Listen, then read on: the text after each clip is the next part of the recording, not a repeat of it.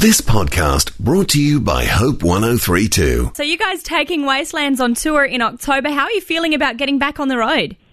Yeah, feeling great. I mean, it's always good to go, and I mean, it takes so long to write these songs and record them. You feel like we actually literally were hauled up in a studio for like a year and a half making this record, and you kind of don't know how it's going to work live and stuff like that, and how people are going to relate to the songs and if they're going to, actually translate. But there's one way to find out, and that's to get on the road and play it to the people who dig the band. And it's the easiest way to get just direct feedback from people about what they're thinking of the songs. So yeah, we're looking forward to it. Is it different bringing your first independent project to them?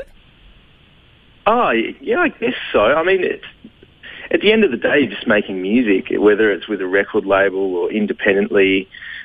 I'm not sure if there's a huge difference, but the difference would be in the creative process with making an independent record, because you're not, I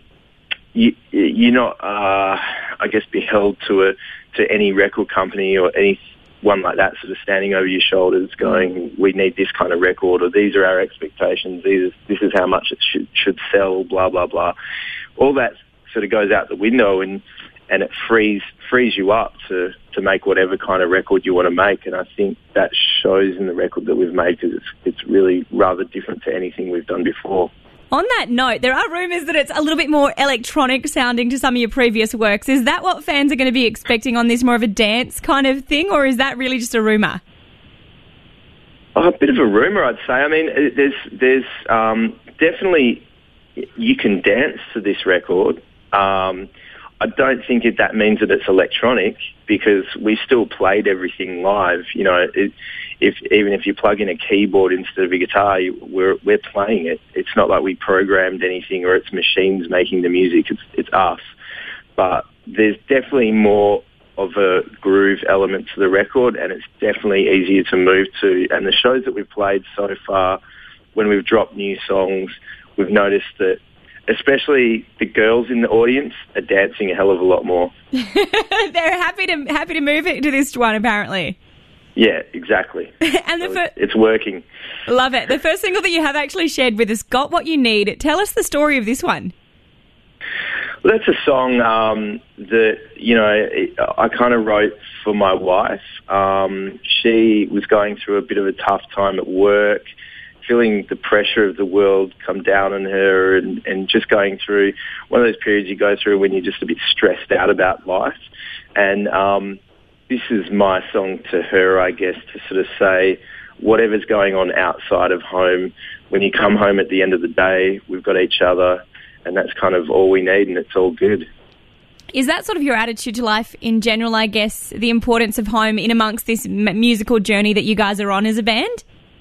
Yeah, definitely. I mean, I've been married for a couple of years, and no matter what stresses are going on in the studio or on the road, or for my wife out at work or whatever, you always feel like coming home to your loved ones or family or whatever. It feels like a bit of a sanctuary. So that's kind of what that song's about. Yeah.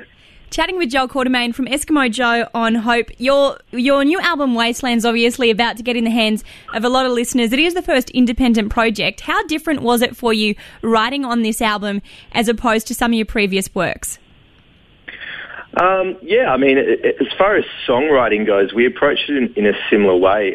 We put the actual songs together in a similar way, but then when it came to recording it, that was the point of difference right there. We got in this producer called Burke Reed, who was a part of an Australian band from the mid to late 90s called Girling, who were quite an out-there independent sort of act and did a lot of genre mashing. And we wanted to make a record that didn't sound anything like us, but we didn't know what that was yet. So we knew we had to get in a producer, otherwise we'd spend a year and a half arguing in the studio with each other. So this guy became like the referee, and he gave us a lot of encouragement to really push the boat out and do something different. And as a result, it was a really creative, fun sort of record to make. And I've shown a couple of friends some tracks on the album, and their overriding thing was that was like, it sounds like you guys are having fun on this record, which we probably haven't sounded like we've been having fun for quite a few years on record. It's all been a bit serious, so that was the idea for this, just have fun. Interesting that it comes from, I'm sure not completely, but at least a little bit that would come from Burke's involvement. It's funny to think that initially I heard he wasn't actually interested in working with you guys. He said he wasn't into your band. Yeah, I mean, that was one of the reasons why we were so keen to get him. He's made some records that we really like, and he's coming from a very different angle from us. And when our manager first approached him, he was like, "Oh, look, I have to be honest and say I'm not really a fan of the band's past work, and I make it a rule not to work with bands or music that I'm not into." And we kind of said, "Well, hang on a second. What we're trying to do is quite different. That's why we've approached someone like you, and check out these couple of songs that we've written so far." And he listened to those couple of songs and came back and went, "Oh, I see. Yeah, this is a whole different kettle of fish. Maybe I can get on board with this." And I think it was actual recording of the album. It was really challenging. Like, he was pulling his hair out at times, and we were pulling our hair out at times, and that's what goes along with being in a studio with a band. 6 days a week, 12 hours a day. It's pretty intense.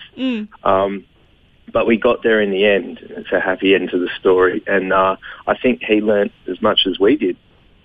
So it was a great experience. And now you can mark him down as an Eskimo Joe fan, hopefully.